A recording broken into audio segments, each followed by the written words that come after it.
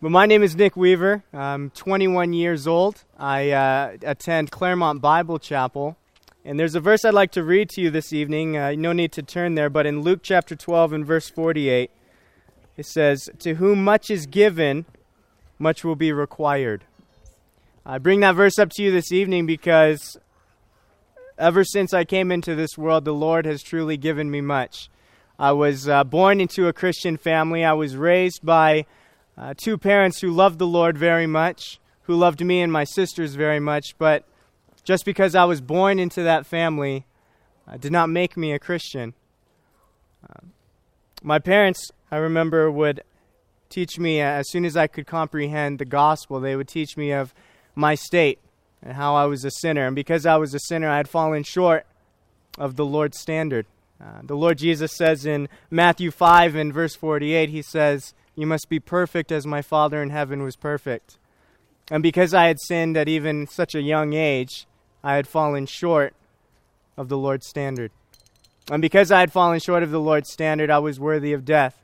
I was worthy of eternal punishment and separation from the Lord God. But I'm so thankful that the gospel doesn't stop there. My parents would then go on to tell me of how the Lord God would empty heaven of his only begotten Son, would send the Lord Jesus Christ down, where he would stand in the gap, and he would take upon himself my sin and my punishment. And by believing in the Lord Jesus Christ, I would be free. And at 6 years old, I made the decision to accept the Lord Jesus Christ as my Savior.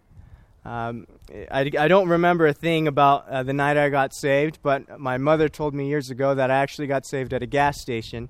So it's something, for what it's worth, it was a very nice gas station, I'm sure. But there's a hymn we often sing at our church that goes, "Thank you, Lord, for saving my soul. Thank you, Lord, for making me whole." And at the age of 6 years old, the Lord did save my soul.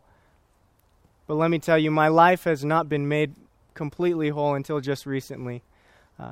Probably from the ages of about 13 to probably about 19 or 20, I was truly serving myself. I was living a life that was in bondage of sin.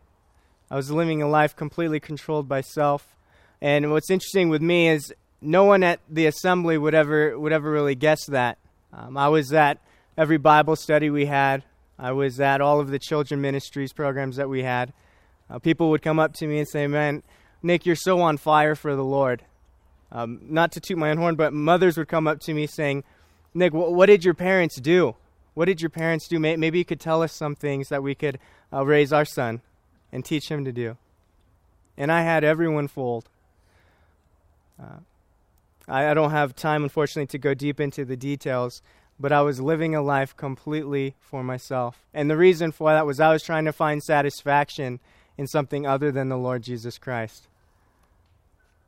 There's a quote by a man. It says, "None but Christ can satisfy the longings of an immortal soul." None but Christ. And for years and years, I was longing for satisfaction. Here I had a relationship with the Lord Jesus Christ as my Savior, and yet that wasn't enough for me. I wanted to see what the world had to offer. And I would search after the things of the world, trying to find satisfaction, trying to find rest in those things. But just recently, the Lord truly grabbed hold of my heart. And he showed me that truly none but Christ could satisfy the longings of my heart. Paul would put it this way in Philippians chapter 3. He says, "That I might know Christ and the power of his resurrection."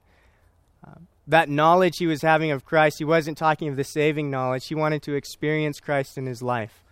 And just after that, in the next chapter, he would say, "I've learned in whatever state I am to be content.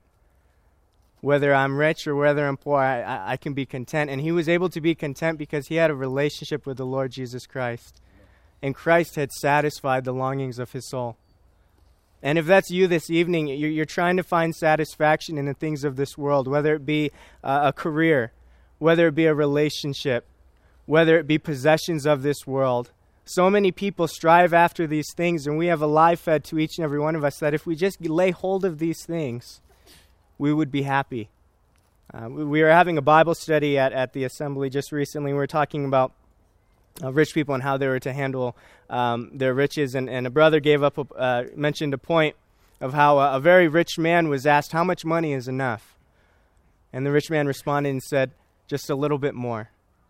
And that's what this world, it'll give you a sip, and it'll just leave you longing for more and more and more.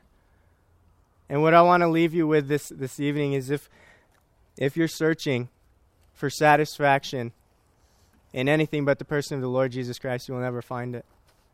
You will never find it. So many people, we look at the rich people, some of the celebrities in this world, they have everything and yet they're miserable. Why is that? Because they don't have a relationship with the Lord Jesus Christ. And so many believers in this world today, they have a relationship with the Lord Jesus Christ as their Savior, just like I did for years and years, and yet still they have one foot in the door, and they're trying to find satisfaction over here. But the Lord Jesus Christ is the only one who can satisfy us. Yes, the world will give you moments of success. Yes, the world would give you moments of happiness, but the only place that you can find satisfaction is in the Lord Jesus Christ. I believe that's all the time I was given. I didn't want to take any more time. But just to leave you with the very fact that we have a God, a Creator, who longs to have a relationship with each and every one of us. A God that would say, if you draw near to me, I'm going to draw near to you. And so often we desire to draw near to the Lord, and yet we allow the world to separate us from Him. And you will never find satisfaction in this world. And so just praise the Lord that He can not only save our souls, but He can make us whole. So, thank you.